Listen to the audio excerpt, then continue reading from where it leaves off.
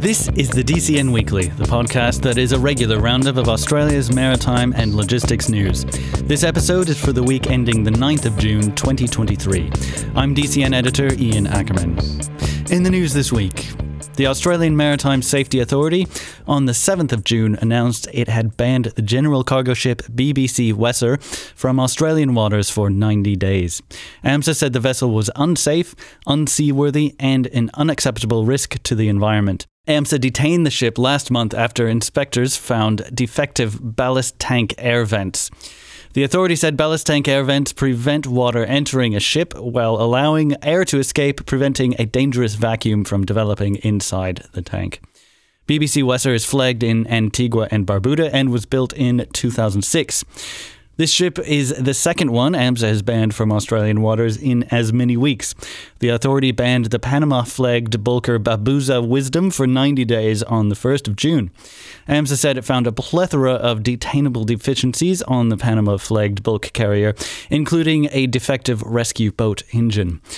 The authority said the Babuza Wisdom's operator, Well Ship Management and Maritime Consultant Company, has a history of poor performance and repeated warnings from AMSA over other ships. AMSA said this meant Babuza Wisdom was considered to be a high-risk ship and was subsequently inspected in Geelong on the 17th of May. The inspections revealed a defective rescue boat engine, defective reserve batteries for MF and HF radio systems, and systemic maintenance and reporting failures within the safety management system on board. AMSA said a review of regulatory interactions with other ships operated by Wells Ship Management and Maritime Consulting Company in the past 3 years identified significant systemic failings and a trend of unacceptable performance of ships operated by the company.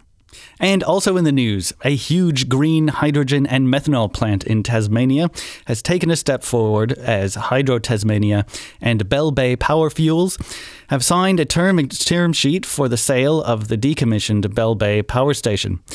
The $1.2 billion Bell Bay Power Fuels project is currently under development by its Australian parent company, Able Energy, with financial and project support from Iberdrola, Australia, the local branch of a Spain-based renewable energy company.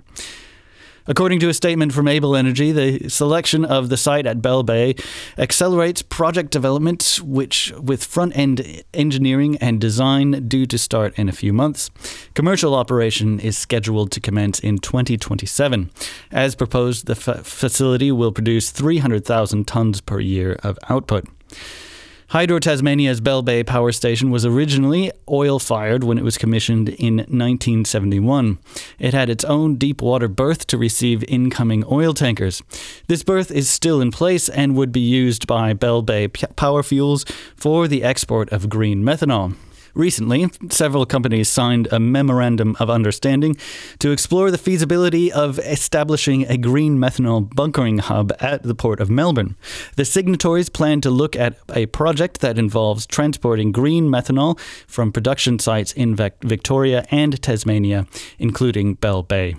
And finally, Team Global Express has announced Stuart Smith as its new Chief Executive Officer at the company in New Zealand. Mr. Smith joins Team Global Express with more than 30 years of experience leading businesses, including retail companies in the UK such as Tesco, Nisa and Halfords, and more recently in New Zealand at the Warehouse Group. Team Global Express is a logistics services provider. It was formerly called Toll Global Express before it rebranded last year. And that's all for the top stories for the week ending on the 9th of June 2023. For more on these stories and for more up-to-date maritime news, head to thedcn.com.au. Thanks for listening.